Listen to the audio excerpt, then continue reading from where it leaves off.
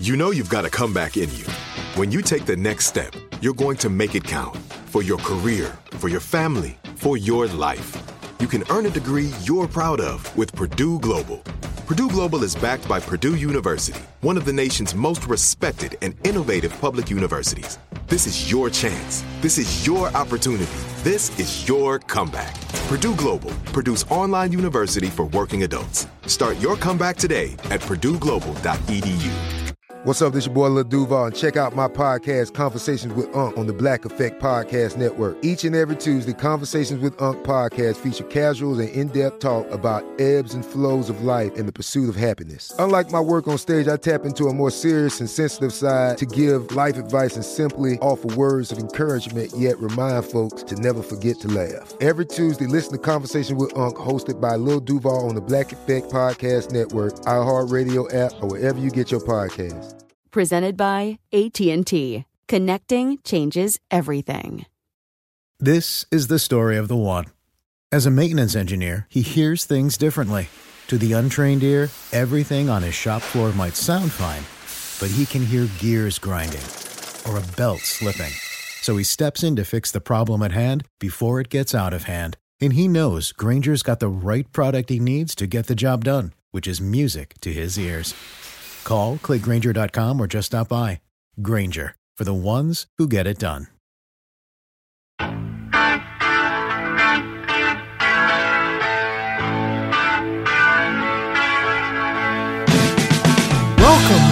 Welcome back to the Bob Lefsetz podcast. My guest today is CEO of Sonos, Patrick Spence.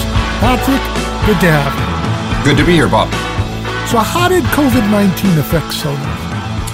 Well, wow. It sent everybody home almost overnight.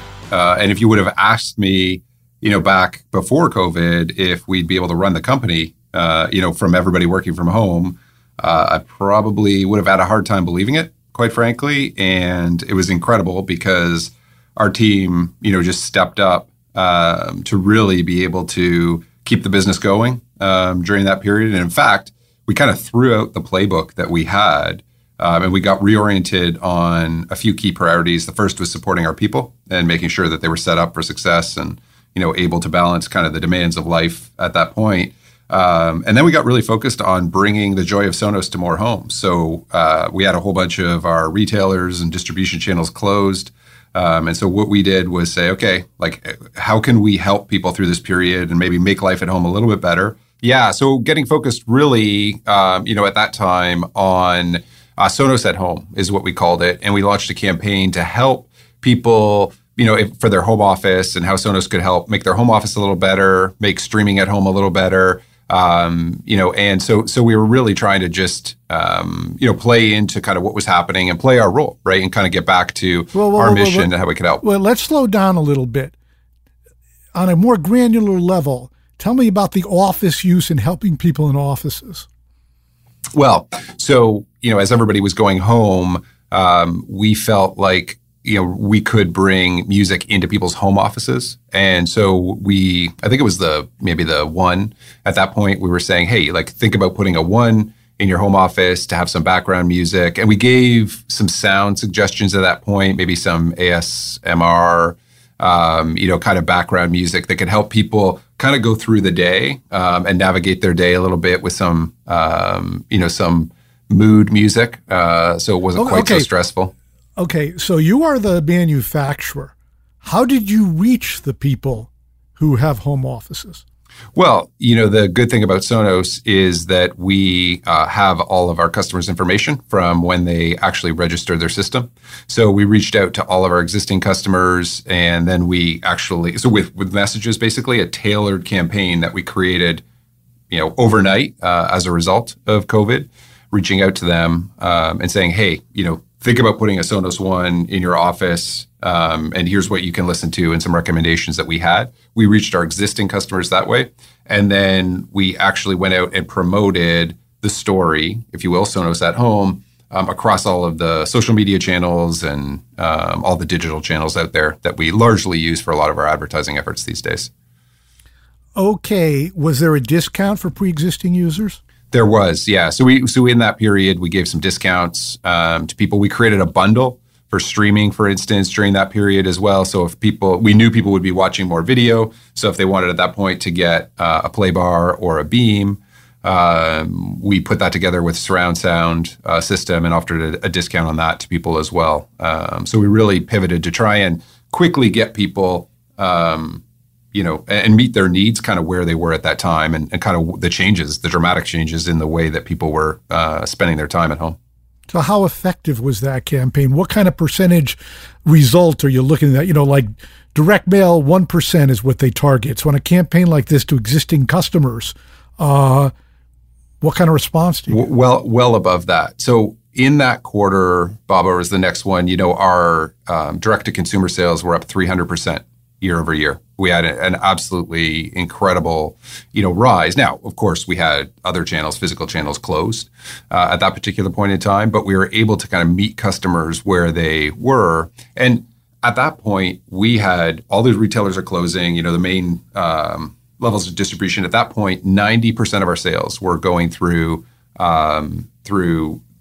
people that weren't us, weren't our stores, weren't our online session, wasn't our online store, and pre-pandemic. And so quickly we're like, okay, what are we going to do? How, and how do we survive this period, right? Because I think at that point everybody thought, okay, we're going into recession. This is going to be a very difficult period. Are people going to spend money? What are they going to do? And so we went hard in terms of directly to the customers, both our existing and then new, and sending them to Sonos.com. And we saw 300% year-over-year growth in that period.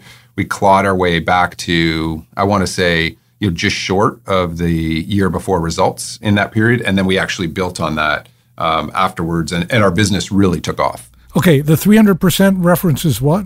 That was in, I think that was the quarter last year where the pandemic, really first started. So that was probably our fiscal Q3 of last year. When you're saying 300% relative to what? Just on to the year prior. Yeah, to the year prior. Yep. Okay, we're talking by quarter? Correct. That's correct. Okay. Yeah. Let's just go back. When there's not a pandemic, what percentage of equipment is sold direct by Sonos via third parties? Yeah. So direct was about 10% prior to the pandemic. And what is it now? So through last year, we reported that it was about 23% of our total sales. Why do you think in a world that everybody's so comfortable buying on Amazon that most of your customers are buying through traditional retail channels? I think people, if they're going to buy a TV or buy something else, I think that's a time where people will buy through the physical channels, right? Convenience. We've actually done some research to look at, but why did somebody who is already a Sonos customer purchase at Best Buy or Costco? And in some of those situations, they just wanted to get another product today. So there's kind of like the convenience and I want it right now. I'm not even going to wait for, overnight or 2-day shipping. But then for our home theater products, there's very much the match of I'm buying a TV. How am I going to make it sound great, right? And that's where, okay, there's these products from Sonos, whether you're at Best Buy or Costco, that make sense in terms of purchasing in tandem with the TV purchase. And so that's like a pretty compelling fact. And then the one thing that people underestimate is as well the what we call our installed solutions channels, the dealers that install products in people's homes. And that's been an amazingly resilient channel. It's been about 9 years since I've been at Sonos. And when I first came in, I thought that would be one that would be decimated by a lot of the other channels that exist out there. But I think those partners continue to show their value. They continue to solve customer problems, and they're a big part of our business as well. And they've been amazingly resilient through the pandemic too. And so that's a big chunk of the business. So we've got a nice distribution across a variety of the channels. And I think one of the other things, Bob, is some people may want to hear it. They may want to touch it, feel it, hear it. Because I would say we have at this point, I'm pretty surprised by the percentage willing to purchase online, sight unseen as well. We launched new products in the midst of the pandemic, Arc, 5, Sub, recently Roam. And, so all of these products, people were purchasing sight unseen, sound unheard, which is pretty impressive and says a lot about the brand. Do you know if people who already own a Sonos product are disproportionately or much higher ordering online as opposed to new customers? Yes, we're able to tell if if you've registered your product to an existing system that you already have, versus being what we call a new home, and so into a new home. And so as we see that, we can look at, okay, how are people doing it? And what we see is that existing customers are more likely to buy on Sonos.com. They've developed a relationship with the brand, and then they want to. We announce a new product. We make it really easy for them to order on Sonos.com. And so that's something that we see. Okay, let's go back to COVID. Could everybody do their job from home with a manufacturing-oriented business? Yeah, great question. And it's something that was challenging. We ended up having probably at the end dozens of people in each of our Santa Barbara and Boston locations that started to come back into the office after the first wave. So immediately, what happened right at the start is everybody had to. And so you saw amazing test rig setups in people's kitchens and bathrooms and basements in Boston. And some of the pictures it was just inspiring to see the way people were working to still launch a product, right? We were in the midst of trying to launch Beam 5 and Sub. And we weren't sure, okay, are people even going to launch products in these times? And what's going to happen as we go through this? And the team just did everything they could to keep it on track and, having this test equipment at home. And then we created the conditions in our Santa Barbara and Boston offices where people could be distanced, had PPE, so that they could actually come in and start to use some of the test equipment, do some of the things that they needed to do. And so the reality is there's a number of jobs that you want in building these products to be in the office for testing. For the manufacturing team in China and our partners there and Malaysia, we had to abide by the local laws, and that was a bit of a challenge. But at the same time, the team made it work. We'd usually have people from Boston and Santa Barbara on the ground in China, actually with those builds and those kind of things, but they did it via Zoom. They did it via pictures and FaceTime and all the other tools that are out there. And so we just figured it out. But it was hard to navigate in the early days. But the power of the human spirit in it, and kind of the creativity and just figuring it out, I think is pretty incredible. And why are there two offices, and what goes down in each respective office? We actually also have one in Seattle. So we started, believe it or not, in two offices. So simultaneously in Santa Barbara and Boston. And the thinking was trying to get the right talent, right? We are in a very complex kind of space in terms of marrying the worlds of hardware and software together. And we knew we probably couldn't do it and get all the talent we needed in one particular location. So we've actually started in two. We added Seattle to the mix about 5 years ago because we needed to add even more software talent into the company. And that's about 2/3 of our engineering team is on the software side. And so we actually have all three offices. And I think, Bob, this was an advantage for us as we went into the pandemic, because we've been working in a distributed fashion for years. And so we already were using Zoom religiously. We would have calls often where teams from all three offices are on Zoom together. We were using Slack. We were using all the tools. We were on the leading edge of using a lot of the tools that some people only found for the first time when they were forced to work from home. So that transition, that probably served us well in that transition. And being forced to work from home is very different than working from home and choosing to work from home. But nonetheless, we had the tools, we had the experience to actually make that work. So we kind of know how to handle those situations. So if software's in Seattle, what are the strengths in Boston and Santa Barbara? There we have software in all three offices. We have not created an office and said this is the only place this can be. We've said talent. We need to find talent, and you can be in Seattle, Boston, Santa Barbara. We have so that's kind of the way that we've approached it. And so hardware, you find a lot of hardware people in Boston because of the legacy there of audio companies and just some amazing history there. And then you'll find hardware and software people here in Santa Barbara as well. So in all three, and now we've got a small office in San Francisco as well. And so you'll find both hardware and software people there. Okay, you talked about this office-oriented, home-oriented plan when COVID hit. Did you have enough inventory? We did not. And as you've probably seen, supply chain has been a huge issue over the past few months. And so immediately, I think not just us, but everybody in the industry and not just consumer electronics, anyone who builds anything immediately went to freeze. Let's see what's going to happen here, because are people going to spend money, job losses, everything closing up. And so everybody froze for a moment. We saw that great momentum in Sonos at Home. So we started to kind of ramp things back up and turn it back up. And so, then we started to crank the engine again, but very quickly demand really started to move up. And we saw even more demand for our products, and much more than we could actually build as well. And so we started, seeing a ton of demand that we couldn't fulfill, really as we got into the September, October period of last year.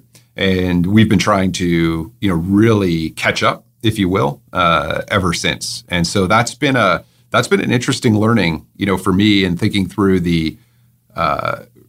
I think we'd all kind of been thinking, all right, we know what will happen in a situation like this, and it was probably time for a recession and some of those things. Yet the injection of all the money into the system, the ability for many people in our target audience to continue to work from home, continue to have their job, save money on entertainment, travel, all of those things, actually ended up benefiting us in a way. And so we did not, predict that. And I think it's a good lesson in really being mindful that you probably don't know what's going to happen in those situations, pretty unprecedented, and just having to stay agile, if you will, through that. So that's been one of those things that we've learned through this.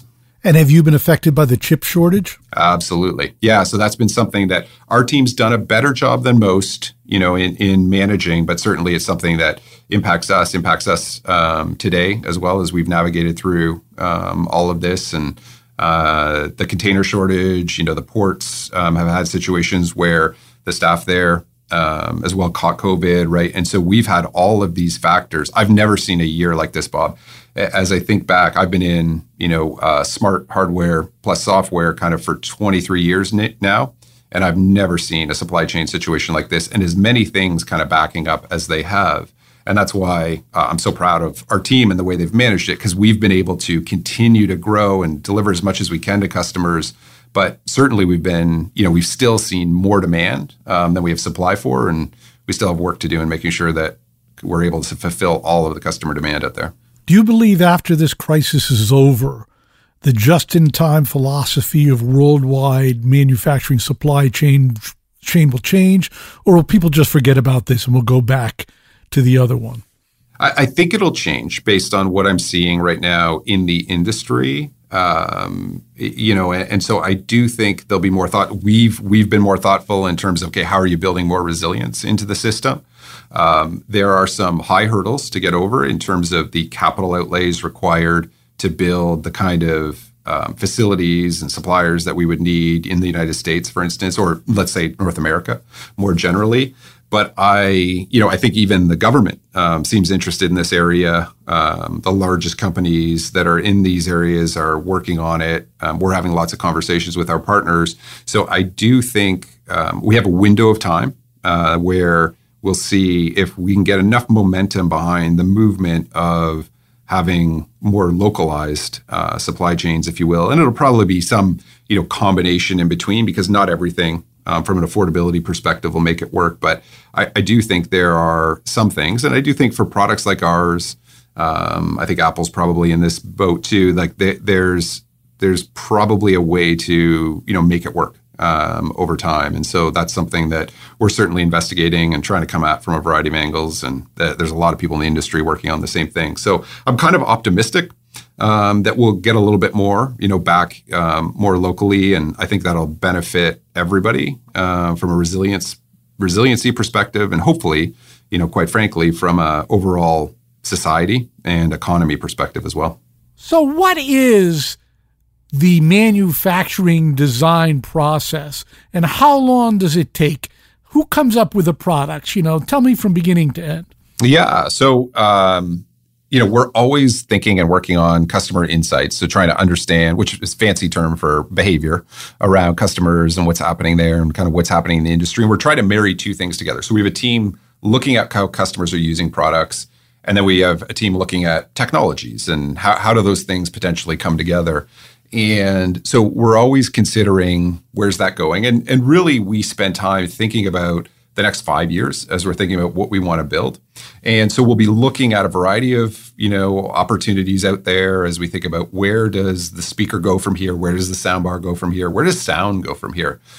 You may have seen that recently we launched a picture frame that's a speaker with IKEA, for instance. And so we're always thinking about what can we do with, different form factors and our software to create sound in different and new kind of ways. And so we'll go through and we'll do some work on that. We'll try to think about what it is that we think will fit the market at the right time. We work through things like all of the design. We start to get an idea on the design. We start to get an idea. And we have a design team that works on that and is looking at materials and finishes and everything that's out there and kind of what's happening in the world and what fits our design language. And then we'll be looking at that advanced technology team and what can we be incorporating in it? Is it voice? Is it ultra wideband? Is it Bluetooth? Like what should be in the product? And it's what should be in the product in the interest of the customer experience, right? And what behaviors we want to deliver, if you will, as we're going through that. And so then we'll start working on what we call a product requirements document, which says here's the thing we're going to build, and we'll have an initial take on a concept with some initial IDs, some designs in terms of what's there, an idea of kind of where it'll fit in the market and what we think it can do, and we'll start to put that together. And usually, it'll be to market then, in this day and age, which is forever, in the era of like software moving quickly and shipping, every day. That's usually an 18 to 36 month process, depending on what we're building. And so we are working very hard in those situations to determine what's going to be popular, what's going to resonate with customers, year and a half, 3 years, from now in some cases, which is a high wire act, right? Because that's a long time away in this day and age in terms of determining, okay, what is it? What's it going to look like? What's going to fit with people's home decor? How's it going to sound at that particular point in time? What formats are going to be out there at that time? And all of those things. And so it's really like a process that takes a lot up front. And then there's a lot of work, but work that we know now after almost 20 years at this, we know how to go execute on from there. And so it becomes very clear from the product requirements document, okay, here's what we need to do. And then it's a matter of like managing it from that and making sure that we can actually deliver on the vision that we set for the product at the beginning. And we're always doing stage gates and checks and saying, okay, is this living up to the promise of the product that we had envisioned back in the first day? And so it's really a cross-functional team, Bob. This is why I think we've been successful in what we've done. So design, sound, technology, you got marketing in there, product management, all working together to try and create something great. Shepherded by a product manager at the end of the day that's going to take the ultimate responsibility for this product and delivering it to customers. Let's just say I snapped my fingers today and there was a big revolution in this sphere, and you had an idea today, lock, stock, and barrel. If you had the idea, how fast could you get it out on the street? Depends exactly what it would be. Like there's some things that can be done through software. So we've gone back and we've increased the functionality of our products through software at times. And that can be a 6-month venture. That can be a 12-month venture, depending on what we're doing. If it's a new hardware kind of idea, let's say, design concept, if it's something that is known, quite known, you might be out in 18 months. But if it's something revolutionary that's going to take new technology, and even though you know the use case that you want to create and what kind of experience you want to deliver for customers, if it's taking invention, right, and creating new technologies or implementing them in different ways that have never been done before, that could take 36 months in terms of doing that. So it just depends on like how much you're trying to accomplish in the product that you're doing. And we have both, right? We'll have revolutionary products we're bringing out, like Arc, which is completely different. And then we'll do things at times like bring out the One SL, which was the one without a microphone. And so in a situation like that, that'll only take us 12 months because we just need to pull the microphone out and we need to make sure that it all works, and we can do that much more quickly. Now, legendarily, when Steve Jobs came back to Apple in 1998, he thinned the product line. He wanted to make it very obvious, not confusing to the customer. You know, there's thoughts, and I've been in retail a long time ago. If you show somebody 2 products, they'll buy one. You show them 5, sometimes they're overwhelmed, they'll leave the store. Needless to say, that is not the philosophy of Apple today, but it's Sonos. You have varying niches. Do you ever think, well, God, are we putting out too much? We should limit the product line. What are your thoughts there? Yeah. And you know, having come from, you know, and grown up inside a mobile phone company, BlackBerry, you know, really inventing the smartphone, I think there's a different mentality, you know, there. And one of the things that I think we've been good at, and one of the things that I actually mandated was around at least two new products per year. I felt like that was the right cadence. So this is purely like an instinctual call, but I felt like given the capability of the organization at the time, and then the opportunities in front of us and creating things, that was the right thing to do. And you'll notice this is very different than most in consumer electronics. We don't have a TikTok where like every year we refresh our entire product line. That is a classic thing to do from a lot of the tech companies that are out there, and they'll come out with the new version of product X, Y, or Z. They'll do it every year or every couple of years. We instead focus on building, you know, a few great products, and you will see some that we do where we'll do a refresh like we did with 5, which is a build on the Play 5, and the Sub last year, a build on the original Sub, right? And so those are things that we'll do, but we'll do those on a 5 to 7 year cadence, and then we'll bring something completely new out, like an Arc or a Beam when it came out, or a Roam, for instance. And so those products, you know, we also will bring in the mix. But I think, Bob, the right thing for us and the capabilities we have, the customers we're selling to, thinking about sustainability, thinking about building products that last for a while and something you don't have to upgrade every year. You know, I like the cadence of 2 per year. It gives us the right balance of being able to tell our story again. So there's 2 times a year, you'll see us be pretty loud in media, and then as well with our advertising, which is when we're telling the story around our new product, but it's all part of the system, right? And so Sonos is usually told in a broader way at that time. And I think our approach is quite unique compared to any other hardware company I could think of. Okay, let's talk about home audio. I want your take on the state of home audio, just going through a little history. If you go back 40 odd years ago, it was really about everyone getting a large home stereo to get closer to the sound. Then we went to the boombox. Then we went to the earbud. Needless to say, that's not a market you're in. You're in the home audio sphere. What is going on there? You know, I think it's been interesting. One of the things that we've seen through this period is I think, so I'll go back right to the beginning. And at the beginning, I think really one of the biggest things with Sonos was making it easy for people to listen to audio in their home and digital formats, right? So at that point, downloads, you know, eventually would get to streaming. And we kind of democratized that to some degree because it was a much more difficult for people to be really enjoying good home audio in the early days. And so we tried to make that easier than it was. And I think that was the magic through the first phase. Interestingly, you know, as the big tech companies jumped into the space, then there were these pucks, these, you know, the small products, $29 or whatever it was. And all of a sudden, those were being given away for free when you subscribe to the New York Times, for instance, or all these other things, or there's cheap Bluetooth products. And I think it brought sound into the home in a different way. And what we tried to do was tell our story on top of that. So if people got a taste of, you know, the Google products or the Amazon products at those cheap levels, we wanted to show them that there's something better there and something more premium for the longer term. And I feel like we've been successful at that. If you look at our growth kind of over the period that those companies have entered the space. And I feel good about the fact that we're doing that because we're bringing a better experience. We're bringing an open experience, right? Supports all of the different services out there. So you're not trapped in one ecosystem.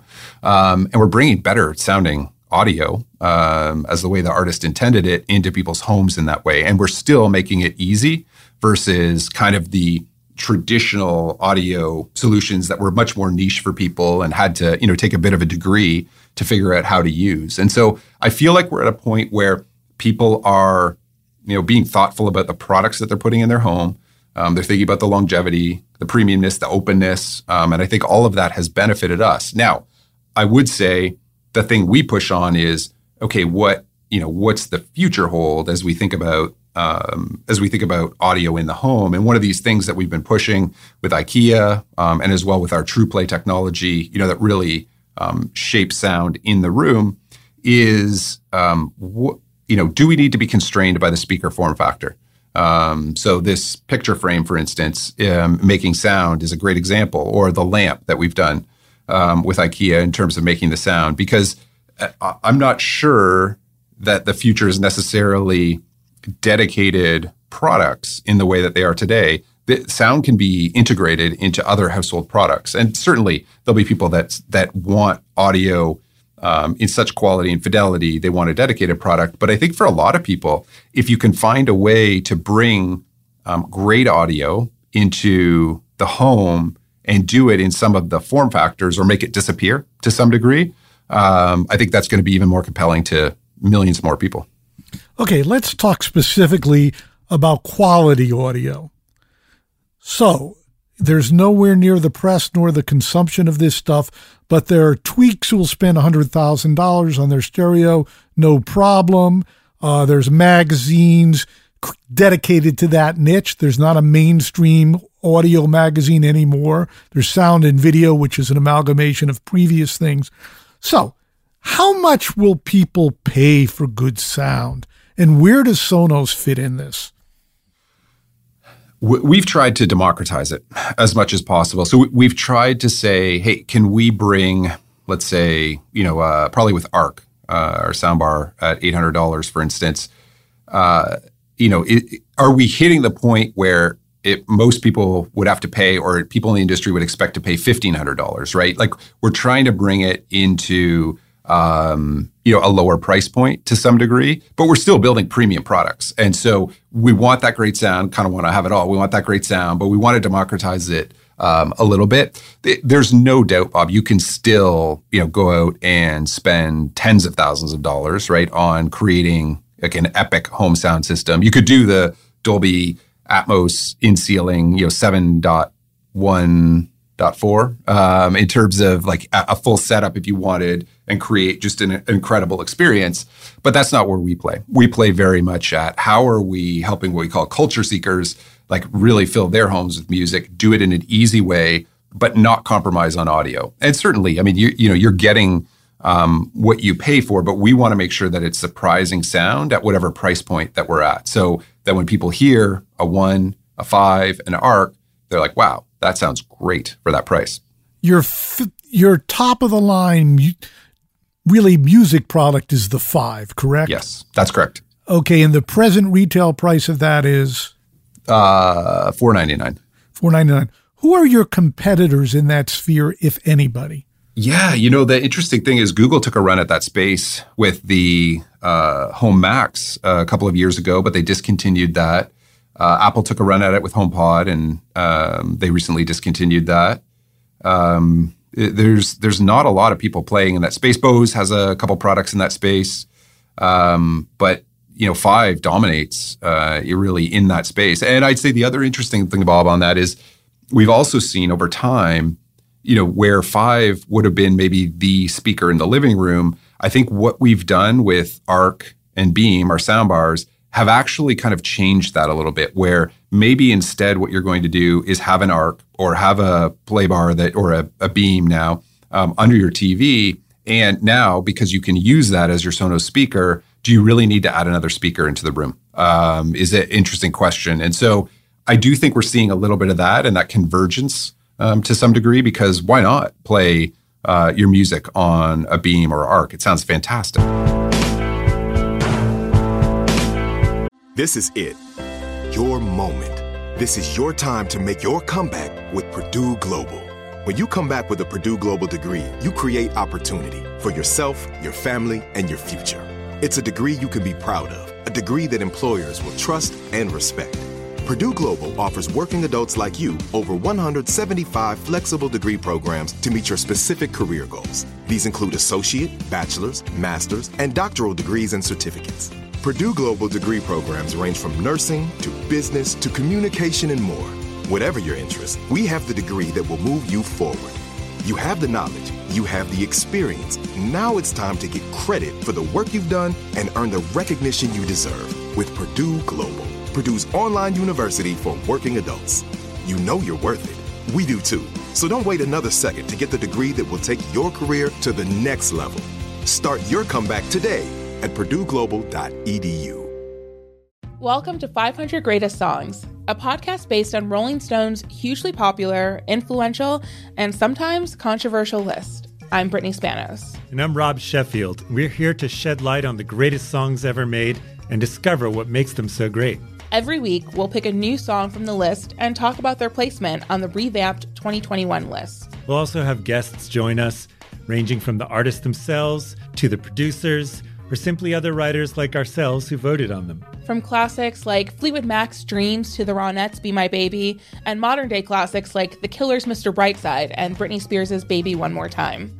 There's so many fascinating stories that have been forgotten, like Midnight Train to Georgia starting with a phone call to Farrah Fawcett, or how the Yeah Yeah Yeahs inspired Kelly Clarkson's banger Since You've Been Gone and Beyoncé's Hold Up. Listen to Rolling Stone's 500 Greatest Songs on the iHeartRadio app, Apple Podcasts, or wherever you get your podcasts. As the #1 audio company, iHeartMedia gives you access to all. Every audience, live conversations, trusted influencers, and the insights and data you need to grow. iHeartMedia is your access company. Go to iHeartResults.com for more.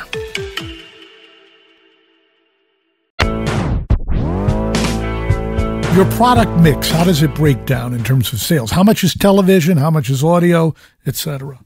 Yeah, we don't break it out. I mean, it's pretty even across the board. But we also don't forget like amp and port as well, and those are those products which power in ceiling and wall speakers, other company speakers as well, home theater systems, and so we've got a really good mix across really our 3 now 4 with portables product lines, and it's. For us, it's about the system, right? And people have a mix and match of all of those different products as well. And that's kind of what we're always thinking about is how do we help customers with what they need next as they think about sound in the home. And that's why we got into home theater. It's why we got into portables after, as well as because people saw that need.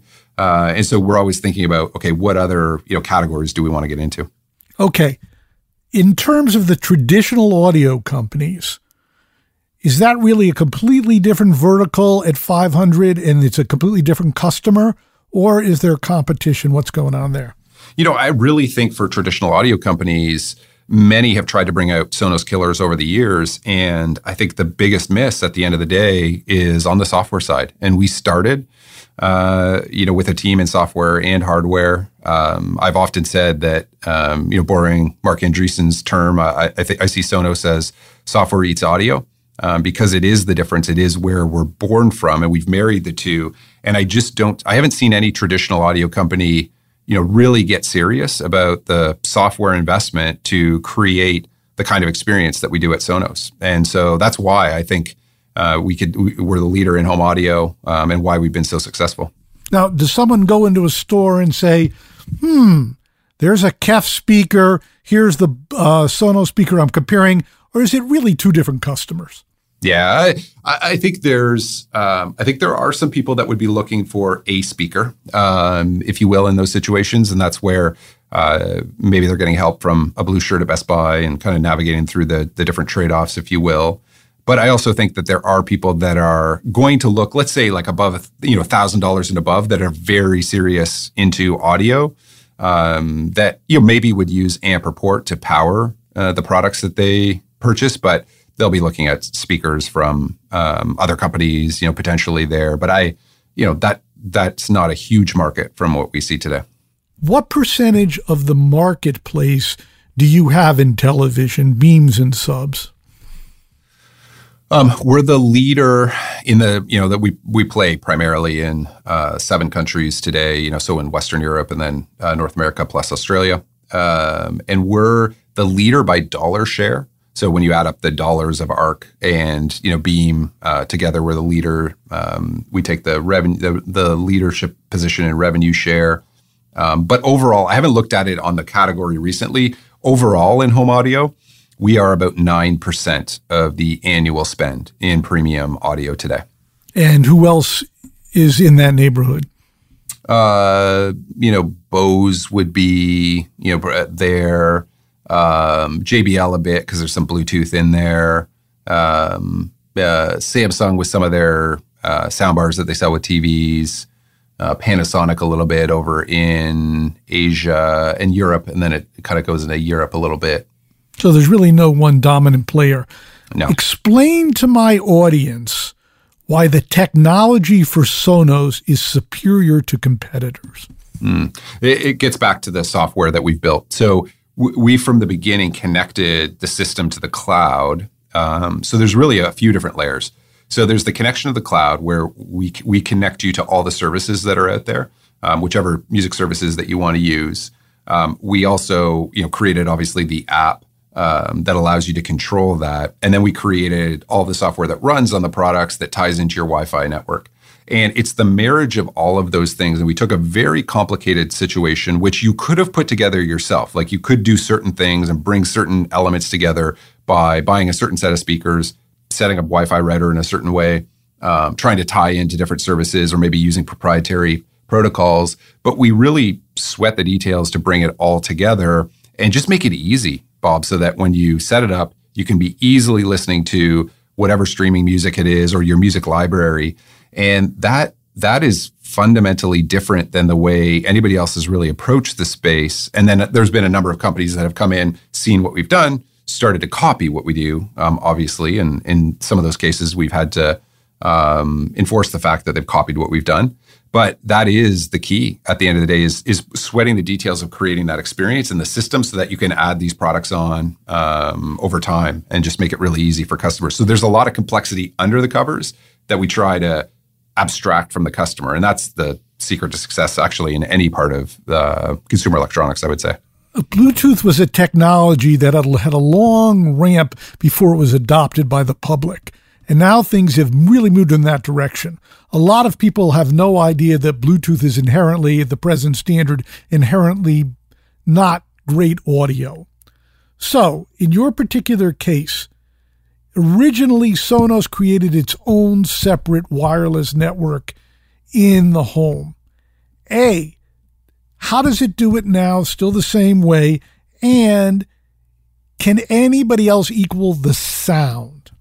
There's no equal when it comes to combining the wireless, the way that we've created Sonos Net, the wireless network that you talked about, which you still get if you use our Boost product. So you can still create Sonos Net in your home. And some homes, bigger homes, actually require that. There's also straight IP. So if you plug one speaker in, you don't have those products, you can actually run on the Wi-Fi network today. We still do the work to make sure that is reliable. And the quality of the sound coming out of the speaker is related to the Wi-Fi network and everything in that. So we work to make sure that's a really good and reliable connection. And I think you'll find that even though we're not perfect, the reliability and the consistency of the wireless connection delivers an ongoing quality experience that still leads the way, versus anybody else out there today. Okay. When you first introduced your products, certainly the Play products, they were moderately priced. But when Sonos entered the TV sphere, these were premium products. A sub at essentially $800, a sound bar in the same price. Yamaha, there are some companies that still manufacture something in excess of $1,000 for either part of that component. But all day long, most people know a flat screen today comes with inferior speakers. So everyone buys a sound bar. Based on my casual observation, an incredible number of people are buying something in the $150 to $200 range. Okay, are you leaving money on the table and just appealing to a premium customer? Would Sonos ever make a less expensive product? I think if you look at what we've done on the speaker side, right, we came in with Play 5 back in the day. We started at it was actually $400 when it first came out, price point, and then we brought out a 3 and a 1. We started with Playbar in home theater. When we came out, we've replaced that with Arc because Dolby Atmos and a number of other things we felt really compelled to create the top end experience there. But we did bring out a more moderate product in Beam. So I certainly think there's a lot of opportunity there. We're always watching and trying to figure out, okay, what's the right thing to do and where's the right balance in this? I feel like we get a lot of people that were looking at, $200, $250 products to step up a little bit to Beam, being at $399 right now. And so it's something we're always looking at, Bob, is like, where does the price experience, fit, and where's the market in terms of what's there? And so stay tuned in terms of the next products you'll see from us. Okay, let's talk about you originally. You grew up in Canada where? I was born in Waterloo. Okay, outside of Toronto. Yep. And what was your experience growing up? Were you a tech nerd? Were you into electronics? I was. So in third grade, it was second or third grade, my elementary school was fortunate enough to get a Commodore PET computer. And I was lucky enough, I think, because my math grades were good. There was some qualifying thing. There were 4 of us that got to actually use it, and created a math program was my first programming assignment. And then I distinctly remember as well creating a shooting rocket that would go up the screen back with the displays that were just green and off green. And I thought it was the most amazing thing ever. And so I was smitten by that. I grew up in a home where making the purchase of a computer was a big, big deal. But my parents did it when I was in the 5th or 6th grade, ran my own bulletin board system as well back in the days with the slow modems, did a hockey, basically a fantasy hockey setup before it became a thing. And it was a bit of a nightmare. I had to go input scores from the paper into that and keep a scoreboard. And it ended up being a lot more work than I thought it was going to be, but was, I guess, on the early edges of what was the precursor to the internet. And so that was pretty formative for me. I'd say there's 2 formative things that I often look at. One was the technology, and I was very interested in computers and tech and where all of that was going.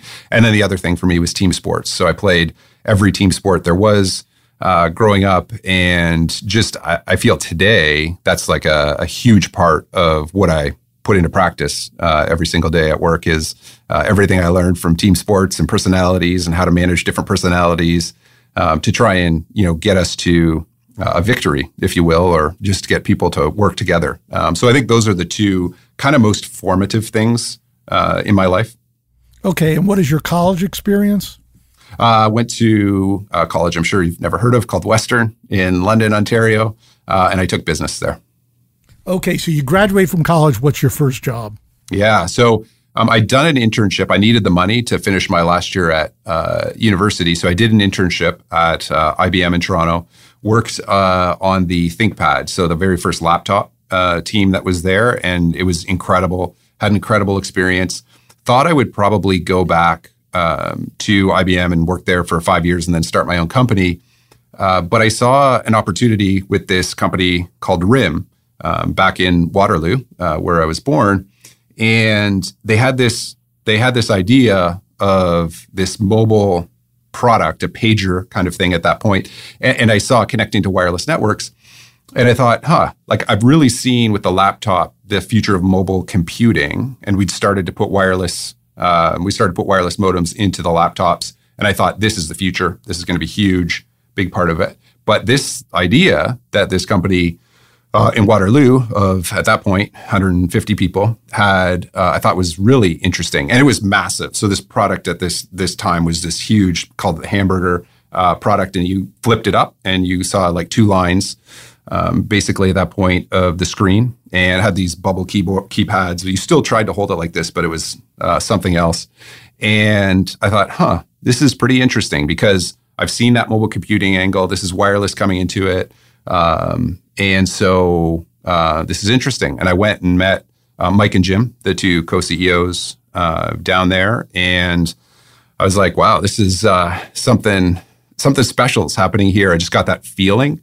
I think my mom thought I was crazy. All of my classmates thought I was crazy. Most of them were going off to, big established companies, to investment banks, to those kind of things. And my dad, who worked at the hydroelectric company in the province we were in, Ontario, for 31 years, he was my biggest supporter in saying, go for it. Like, this may not work out or whatever the case is there. You've got this gut feel on this company and the people there. And I was really, just felt like I wanted to be part of it. And so I jumped to join this company called RIM that nobody had heard of. And we brought out, so it was about a year after I joined. Okay, what year was that? I joined 98. And so really early. Yeah, really early. 150 people. And do you get stock? Yes, I did. Did you write it up and write it down? No. Well, so I wrote it. My friend told a very funny story at our wedding. When our stock was up to, we went public at 5. When our stock was up to about 15, he called me and I was like, it's getting kind of high, in terms of where it ended up running up, Bob, to like $180, $200 in terms of where it was. But, so I did, again, better than I ever expected. I feel very fortunate in terms of what's there, but I certainly didn't get out on top. That's for sure. So you live and learn through that stuff. Did you make enough money at RIM that theoretically you wouldn't need a job again? No. Okay. No, I wasn't that fortunate. Go back to 98 and what you're doing there. So when I joined, I was our first product manager. There were a couple of people that they had brought in at a senior level, VP level. And I was starting to sell the precursor to BlackBerry, pitching it, trying to get the story down with the precursor to what's AT&T Wireless today. It was Bell South Wireless Data at the time. This is a long time ago now as I tell it. And tried it we were really trying, this will show you the difference, right? So what we started to believe at RIM was we needed to tie it to email systems and specifically to Microsoft's email system because it was, that was the future and there's going to be a lot more email users. Bell South, precursor to AT&T, at that point was like, no, paging is the future. And it's all about paging. And you got to, we need to be able to do, they had this feature which was text to voice, for instance. And so it would call you and it would sound like Freddy Krueger was calling you. It was just like, it was fun, but it was not, something that you could see really taking off. And so they wanted to go down that path. They gave us a big contract to do that. I helped them in terms of trying to market and sell and understand the products and train up their sales team.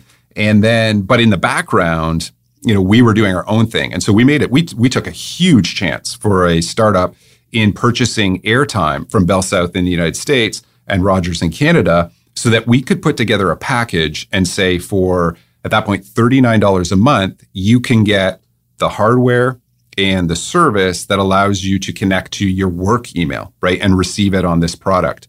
And so that was the bet, and that was the BlackBerry, which came out like a year after I had started. And what I started doing, Bob, during that period, I was just out. It was crazy. Like I was so young, didn't know what I was doing at all. But they gave me the chance to start working with the banks and brokerages.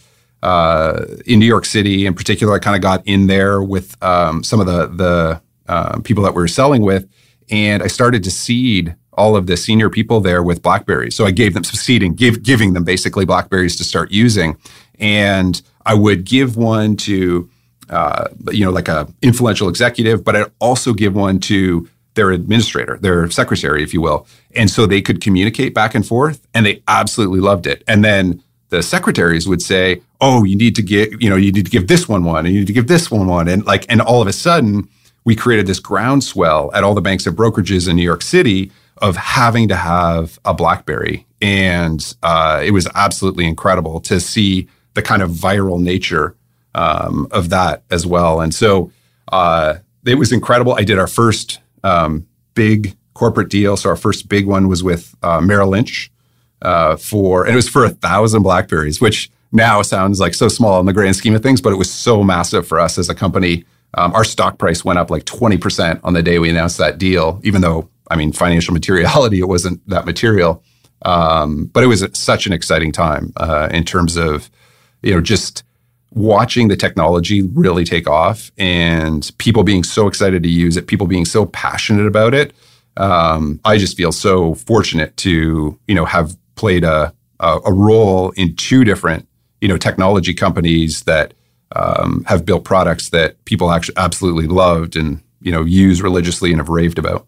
Well, needless to say, there was an evolution at BlackBerry. And seemingly from the street, it appeared that the Palm Trio was ahead of BlackBerry with a phone. How did we ultimately get a phone in our BlackBerries?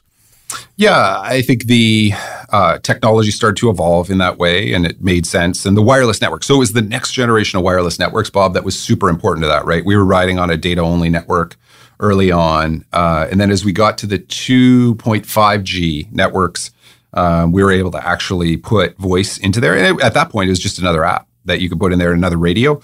Became pretty easy to do that. And I think people miss the fact that we integrated it all very well. We tied into the back end of people's Microsoft Exchange or I think at that point, Lotus Notes in terms of the email services they were using. Companies like Palm and other companies, they didn't do the software work often on the back end to tie into those systems and think about the encryption and do all of that. And so in a way, it's not dissimilar to Sonos, where you would find that here at Sonos, you look at some of those traditional audio companies, they don't have the software that ties it into what's important today to customers.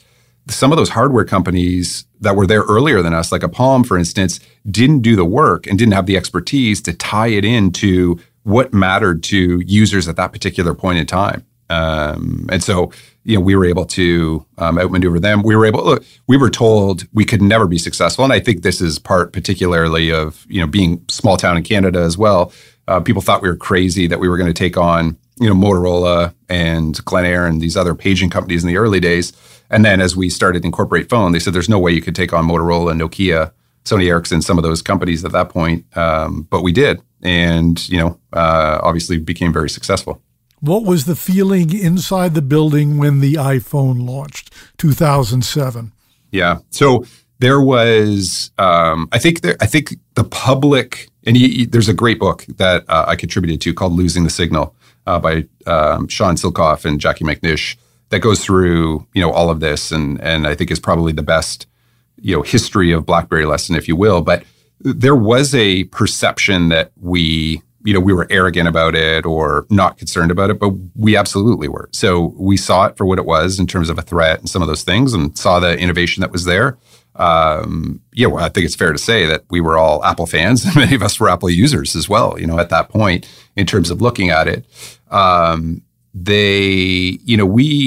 of the biggest mistakes and one of the things I try to counsel others on and even, I think we've put into action here was one of the steps that we took, which was Verizon came to us. You'll recall the first iPhone was an AT&T exclusive, and AT&T and Apple had worked on that. So Verizon came to us and said, hey, we need a response and, let's do something together to do that. And, they waved a big check in terms of building a product called the Storm. And, we went and we created our first touch screen product. We didn't build on our strengths. Instead, we were responding to what Apple had done.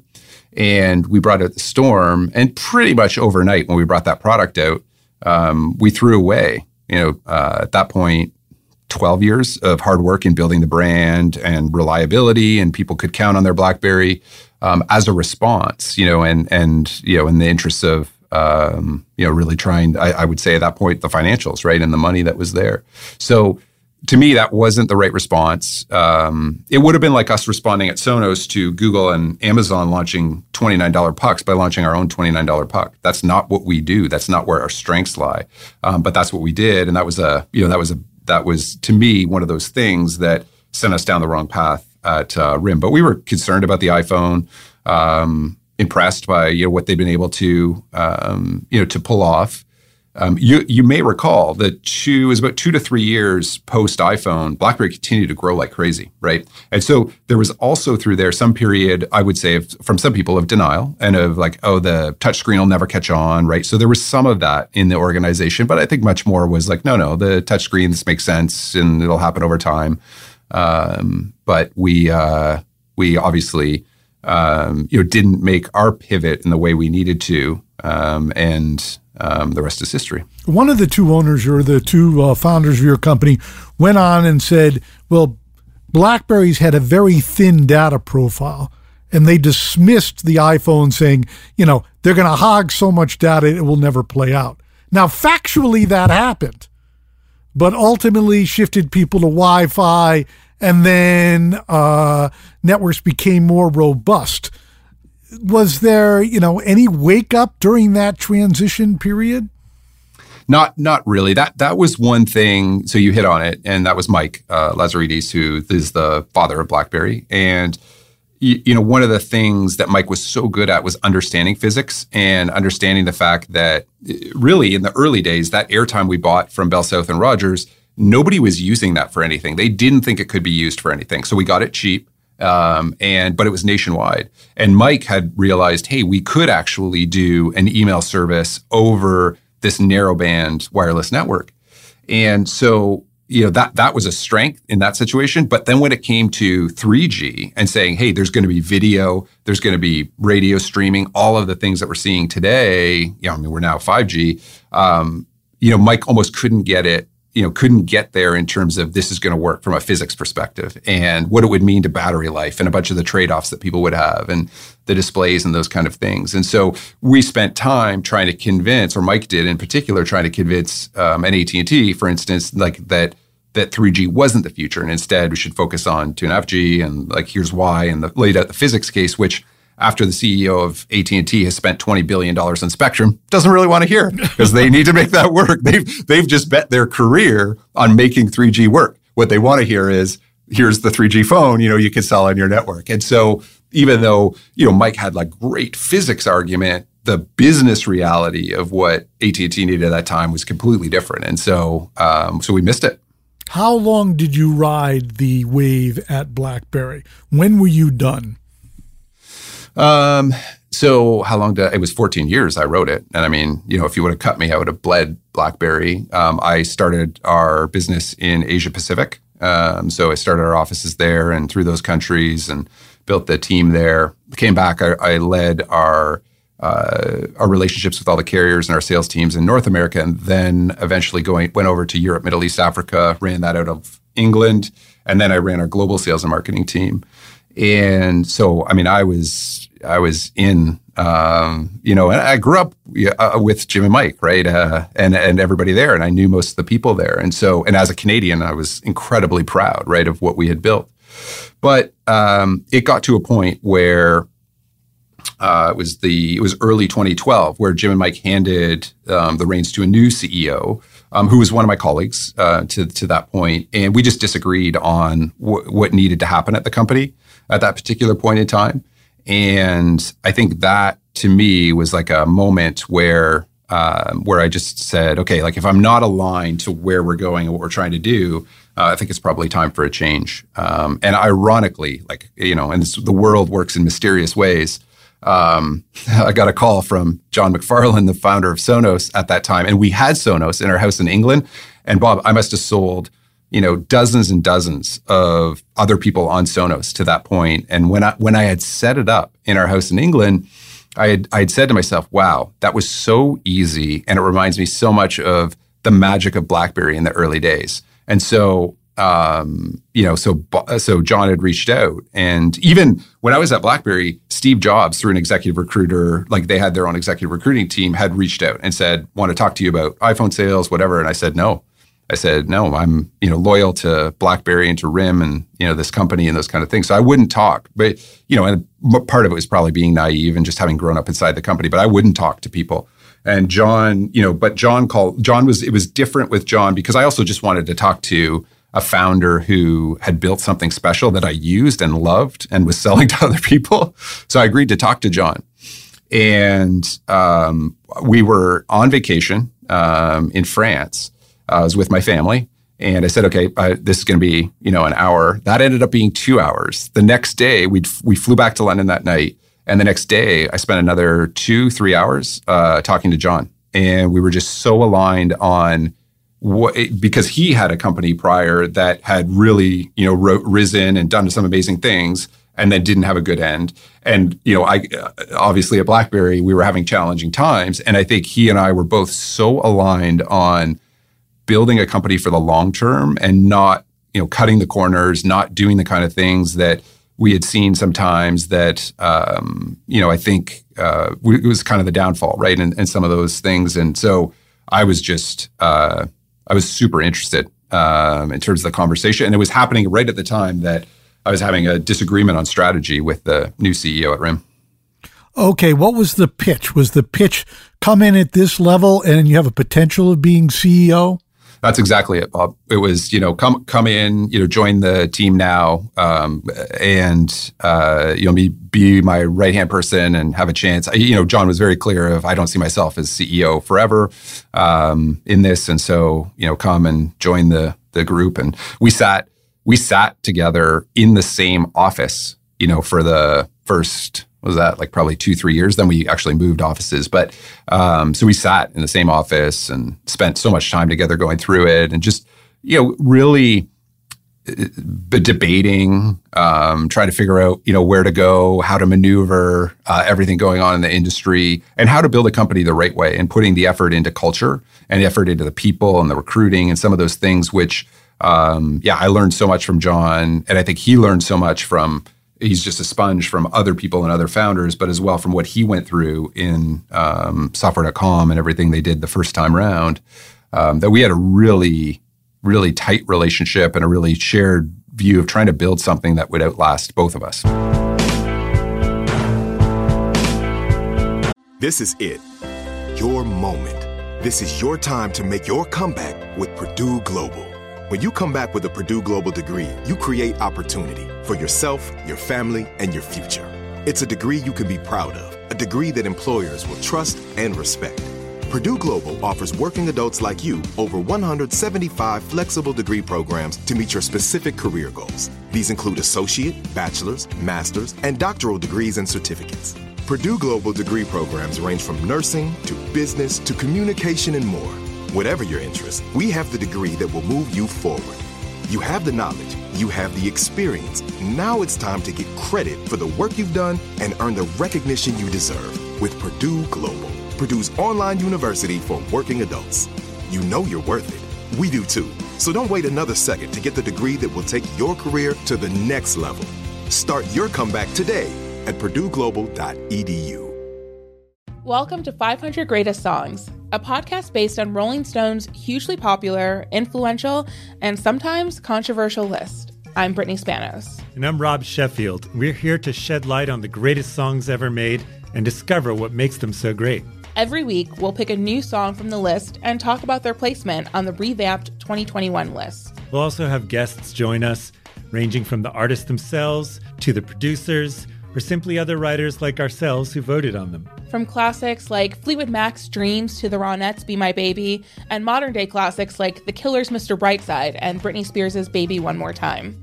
There's so many fascinating stories that have been forgotten, like Midnight Train to Georgia starting with a phone call to Farrah Fawcett, or how the Yeah Yeah Yeahs inspired Kelly Clarkson's banger Since You've Been Gone and Beyoncé's Hold Up. Listen to Rolling Stone's 500 Greatest Songs on the iHeartRadio app, Apple Podcasts, or wherever you get your podcasts.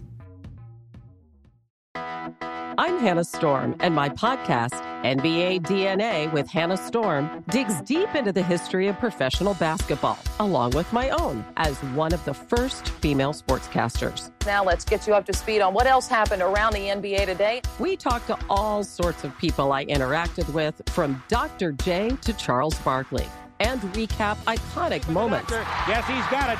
Here he comes. Way rock the baby to sleep and slam dunk. As well as some of the wild stories behind the scenes. We were like, what? What are we in for? The scoreboard crashes before we even tip a game off. Today, the NBA is a global sports and entertainment giant. Players are multimillionaires and cultural icons. Iguodala to Curry, back to Iguodala, up for the layup. Oh, blocked by James. LeBron James. And these stories are about how we got here, both on and off the court. And what's next? Listen to NBA DNA with Hannah Storm on the iHeartRadio app, Apple Podcasts, or wherever you get your podcasts.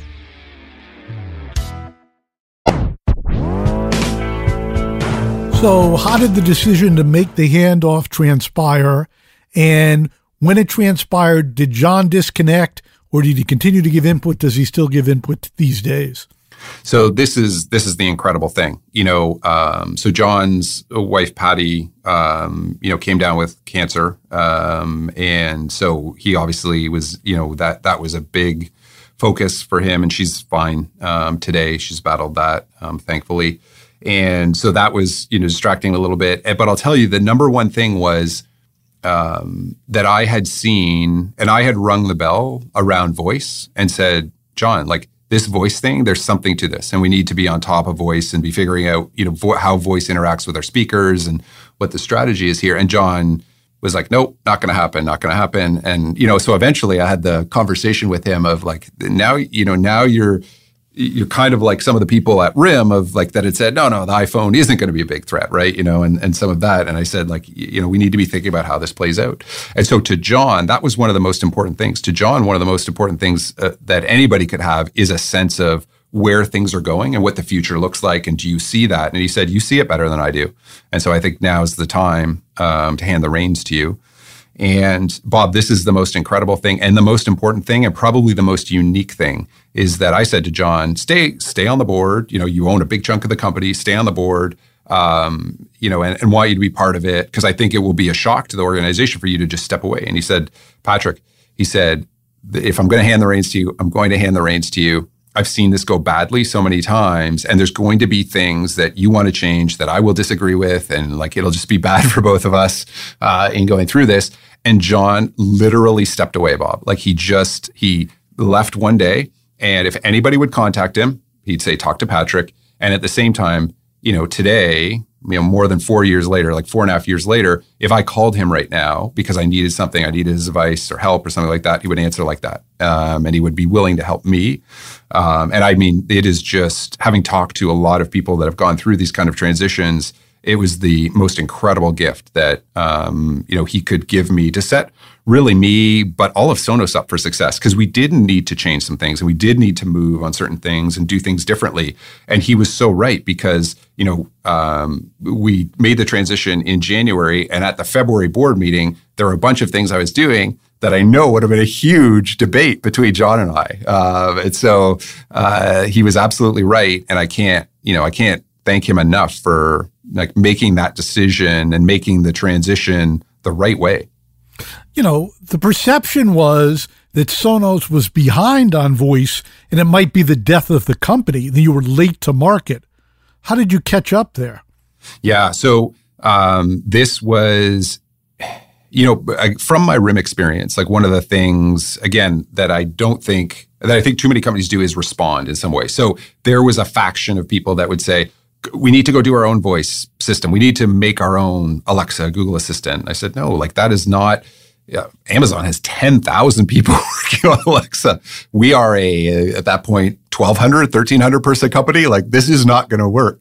And so, so I said, we need to co-opt what these companies are doing. And they have a strategy around why they're doing these things. Let's go talk to Amazon. Let's go talk to Google. And we can, just like with streaming services, we can be Switzerland in this, and we can offer all of the voice services that are out there. There'll be more. It's not going to be one that's going to satisfy everybody. So how do we go and do that? And kudos to our product team that very quickly came up with a way to basically retrofit and figure out how to put voice and microphones in a Sonos Play One, right, which we rebranded as One and got out very quickly. So that, Bob, was like a 12 to 16 month development cycle, which was our fastest on record. Nobody thought was possible. Our team did an incredible job to do that. It meant a lot of hard engineering work, both on our side and Amazon's, to actually make it work. But it wasn't, I think it's really important that we looked at it in a way of partnering with these companies as opposed to building our own and trying to, outdo Amazon or Google at something like that. And so that was the strategy. It's kind of taking the momentum of those services and bringing them into the Sonos ecosystem. Okay, perception from the outside was that you were essentially the first licensee. When you approached these two companies, Amazon and Google, were they willing to license their technology, or what was their perception and status? Yeah, thankfully Dave Limp at Amazon, absolutely fantastic in terms of thinking about this and his respect for Sonos. And I think Bob at Google too, like so many of the people that were involved and the executives all had and loved Sonos and saw the fit. And so I think we were in a unique position. We'd been working with these companies before on music services, cloud, a variety of different things. And so we had good relationships with the companies, and my impression was their goal was to get their voice services out in as many products as possible, as many places as possible. And that was right. Like that's what they wanted to do. And so we just gave them a path to be able to do that. And having, some of the most important and affluent homes out there, it seemed like a golden opportunity. And so it worked. Okay, let's talk about the lawsuits. Tell me the thinking and play out what happened. So, we obviously have 19 years at this point of hard work, blood, sweat, and tears that people have poured into building the experience that you see today on Sonos, inventing a whole bunch of things that we've patented. And again, that's a lesson John and I both had equally learned from our first go round, right? So at RIM, I'm not sure if you'll remember, but there was a massive lawsuit where basically 23 lawyers in Chicago had a patent and sued RIM, basically tried to shut RIM down, and it did shake us down for $612 million when, that was a lot of money for us at that particular point in time, because we hadn't patented and hadn't kind of ticked and tied things. And so I never wanted to be in that position, even from a defensive side of it. And so early on, John had made the decision to start patenting, and I was a huge advocate of that. So we were patenting all of the inventions that we had because we knew this was going to be a big category someday and we would get giants jumping into it. And so, one of the things that transpired was, we tried with Google to be able to say, hey, look, you are copying what we do. You can see it. You can see it in the experience, the marketing, all of these things. We put our patents out there, Bob. That was the other thing that we did.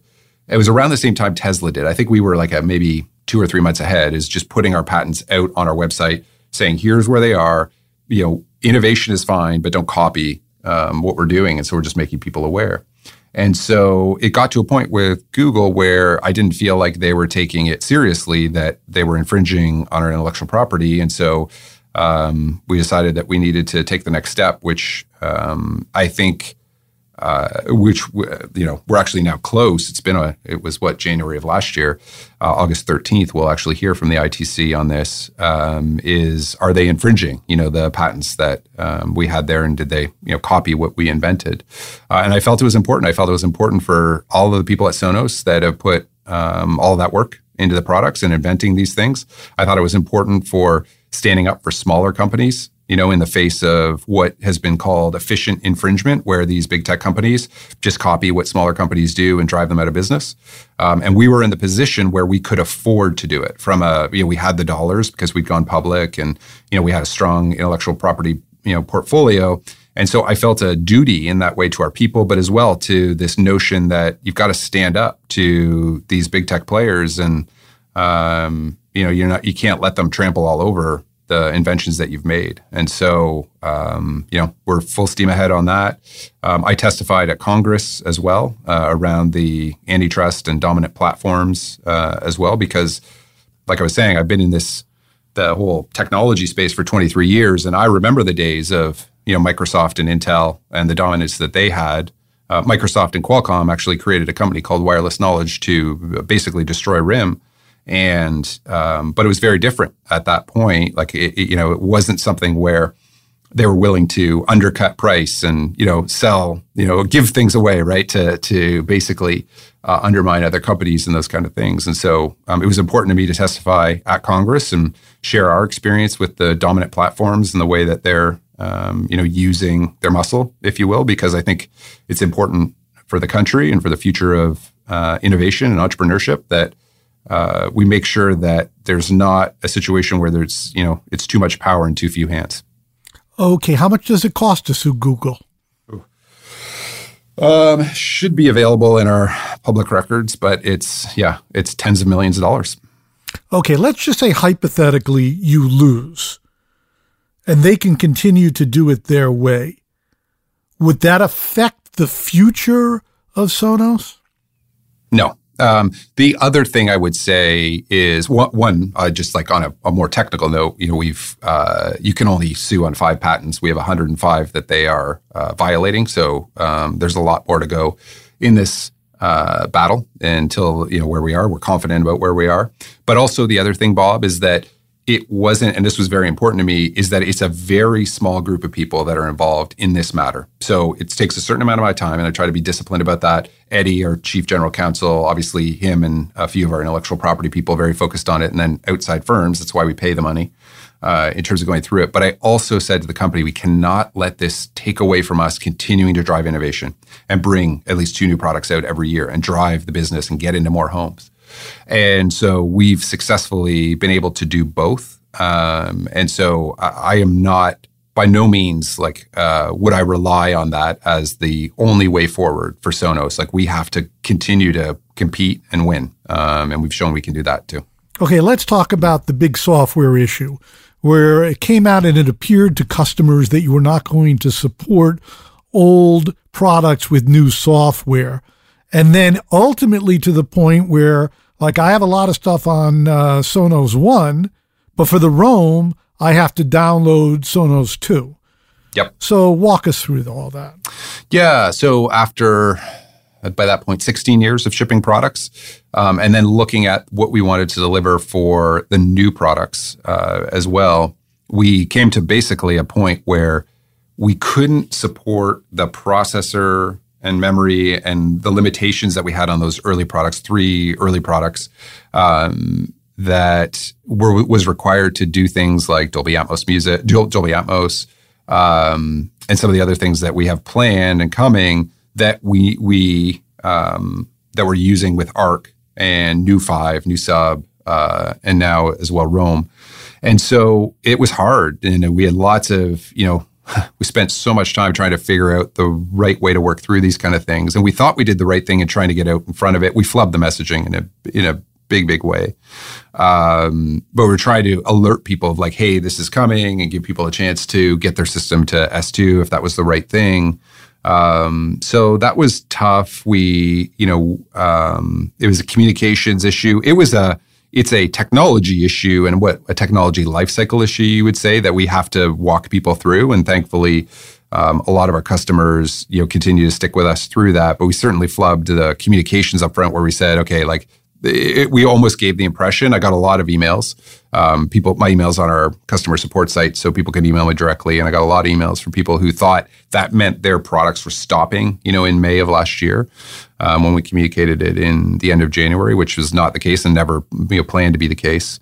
So yeah, so it's really about trying to how you balance. I guess I would say from a company perspective, it's how do you make sure you are inventing the future and doing everything you need to do to create great new experiences in the future, but not stranding the customers that have invested in the technology of the past. And look, I mean, the reality is there's not many companies like ours where the products from 15 years ago still work. So I don't think a lot of companies get caught up in these kind of situations. But it's something that is important to us to make sure we're continuing to service those customers. And so, so there's some customers, it's not that many at this point, but there are some customers that'll run in like the first version software and then the second version software. But most customers have been moving to S2, the new software. Okay. And, this came up because unlike a phone, people buy home audio or TV stuff, they expect it to last. It's not a fungible item that you discard. So how long do you plan to support these legacy products? As long as we can. And the only thing that trips us up is if something gets changed, if a service, for instance, isn't going to support or is going to change something in the architecture, those kind of things. So we're continuing to support it. I don't see any reason why we can't continue to going forward. So we'll support it as long as we can. And is there any trade-in, trade-up program for? There is, yeah. So there is a trade-in program, 30% off for customers that want to move to S2 products. Okay, so how long are you going to do this? Do what? Run Sonos. Oh, as long as they'll let me. I absolutely, we have the best team in the world. It is so much fun in terms of the company. I think we have so much opportunity in front of us. We have some amazing products on the roadmap. I just feel extremely blessed to have the opportunity to do it. And I mean, as long as I feel like I'm contributing and leading in the right way too, and we're heading in the right direction, then I'm in. So you have a good record as a seer. Where's it all going? It depends where it is. If we're talking about okay, let me break it down. First, in terms of Sonos, these are essentially home audio products, also aligned with TV. Do you ever envision Sonos broadening their landscape in terms of their purview, their products? Absolutely, Bob. I think the system we've built and the connectivity to the cloud and the systems that are there, the ideas we have around future products, the opportunity in all of audio, there's just so much opportunity out there. I do see us broadening absolutely over time. And I've said, I think we have an opportunity to play in all the different areas of audio. So there's no reason we can't over the long term. The most important thing to me is doing it in a way that brings something unique to the table, right? So something like Roam, how is that different than other Bluetooth speakers? We've got things like Sound Swap. There's a different way that we've integrated the voice services, those kind of things. And that it's kind of connected together, right? And so each product you're getting with Sonos makes the experience better. And this is something we watch pretty carefully is that true? So as people get more and more products, how do they feel about the system? And they become even bigger advocates over time. And so I think we have a lot of opportunity right across the whole audio spectrum over time. And who knows where it goes from there? Okay. To me, the biggest thing is, are we building a company, and a team that's adaptable, and building something that fundamentally is going to be enduring over the long term. Let's talk about the Roam. The Roam is a very small unit, and you set it up and turned on, you were literally shocked by the quality of the audio. And most portable stuff is adequate at best, okay? What was the thinking in developing, and also, but the price, a lot of the reviews will say the price is significant. And therefore, how hard to sell is it? Is this a portable item? Is there people buying on sound quality, or are they just buying on price point? For us, anytime we're going to do something, it has to have that different experience. So it is different in the sound, the build quality, the functionality as well that we have. And it's hard to make it sound that good in that form factor. But, Giles, Chris, and the team do an incredible job at doing that. And I hope that every product we have, as people turn it on and listen to it, they'll be surprised by the sound that comes out of it, whether it's Arc or whether it's Roam. So there was a lot of debate too, Bob. You may remember, Bluetooth was a sacred cow at Sonos for a long time. And so putting Bluetooth in a product and being able to do that and still live up to our quality standards was a big deal. So we worked through that and figured out how we could do it and how we could do it better, which we're proud of. And I don't get too caught up, like from a price perspective, it's a very good deal for what you get. And we feel good about that. And there's some people that'll want, that $29 product from Google or Amazon, and maybe that's sufficient for what they need. But as you probably can tell from how long it takes to get one these days, there's a lot of people that are very, very happy with Roam. And it kind of arrived, we did do some, last year at this time, we did do a little bit of tuning of our roadmap and moving things around. And so Roam was one of those things that we tried to accelerate.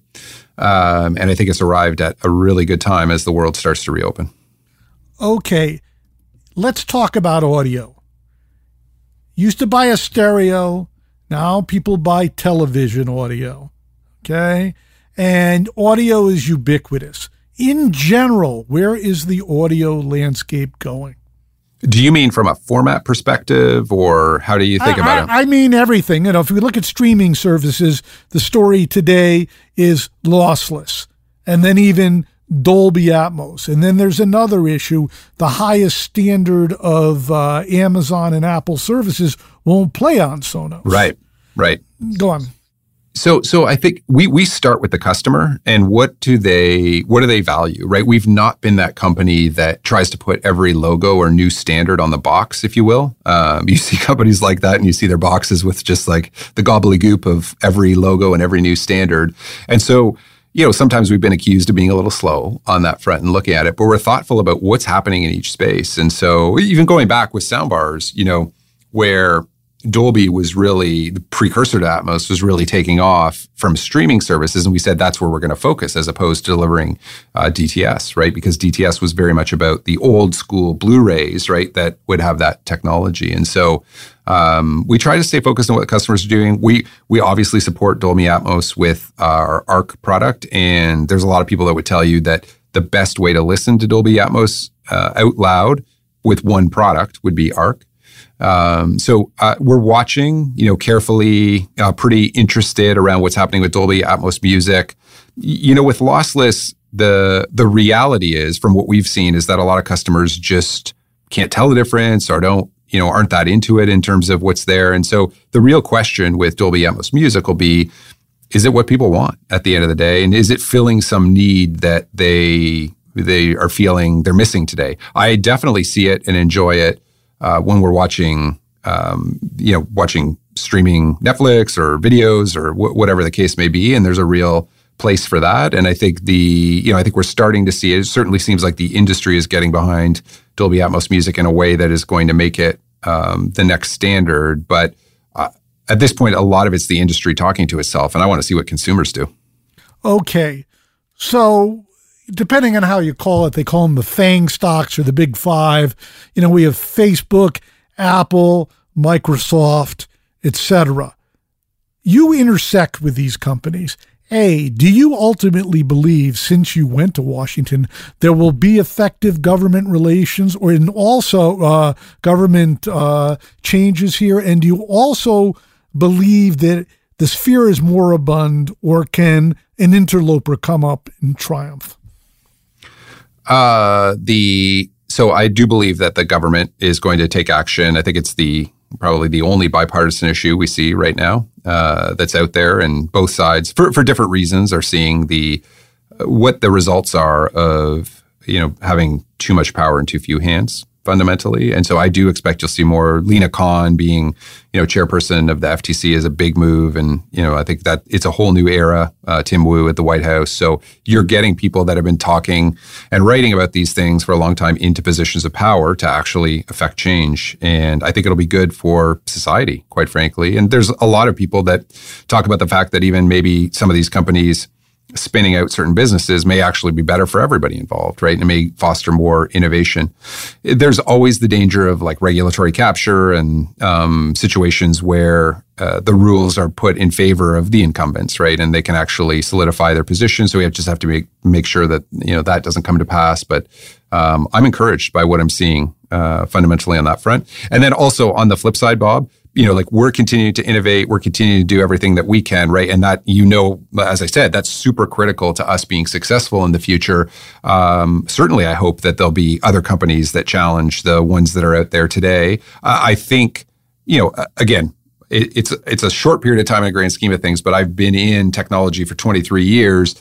I will tell you the dominant position and the way that the companies that are there today act and how quickly they move to jump into any new potential threat is unprecedented, right? So last year, Google basically doing everything they could to jump in front of Zoom, right, with the video solutions. Or another great example we saw last year, Google Photos went from being free to starting to charge after they'd driven all the photo products that you had to pay for out of the market, right? And so they went and did that. And those are things that we didn't see as much in the past. And so those kind of things I worry about in terms of driving, the up and comers out of the market.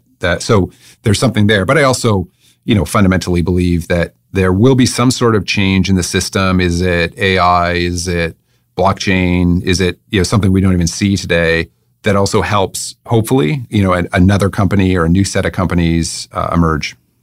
Well, Patrick, I think we've covered it. We've come to the end of the feeling we've known. I think we have a great overview of Sonos and its place in the market.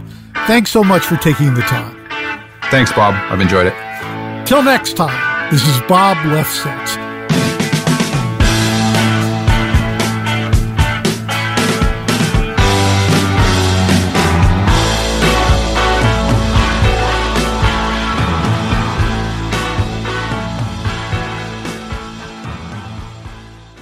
Welcome to 500 Greatest Songs, a podcast based on Rolling Stone's hugely popular, influential, and sometimes controversial list. I'm Brittany Spanos. And I'm Rob Sheffield. We're here to shed light on the greatest songs ever made and discover what makes them so great. From classics like Fleetwood Mac's Dreams to the Ronettes' Be My Baby, and modern-day classics like The Killer's Mr. Brightside. Listen to Rolling Stone's 500 Greatest Songs on the iHeartRadio app, Apple Podcasts, or wherever you get your podcasts. I'm Hannah Storm, and my new podcast, NBA DNA with Hannah Storm, chronicles my 6 decades in professional basketball. From growing up in the sport to becoming one of sports TV's first female broadcasters. Join me as I dig deep into the game's history, unearth some wild stories, and talk to my friends from the world of basketball, from Dr. J to Charles Barkley. It's been a wild ride, and now I get to take you with me. Listen to NBA DNA with Hannah Storm on the iHeartRadio app, Apple Podcasts, or wherever you get your podcasts. Every week on Talk Easy with Sam Fragoso, I invite an artist, writer, or politician to come to the table and speak from the heart in ways you probably haven't heard from them before. Some of my favorites are with Tom Hanks, Questlove, and Cate Blanchett. In recent weeks, I talked to actor Dan Levy, director Ava DuVernay, and the editor of The New Yorker, David Remnick. You can listen to Talk Easy on the iHeartRadio app, Apple Podcasts, or wherever you get your podcasts.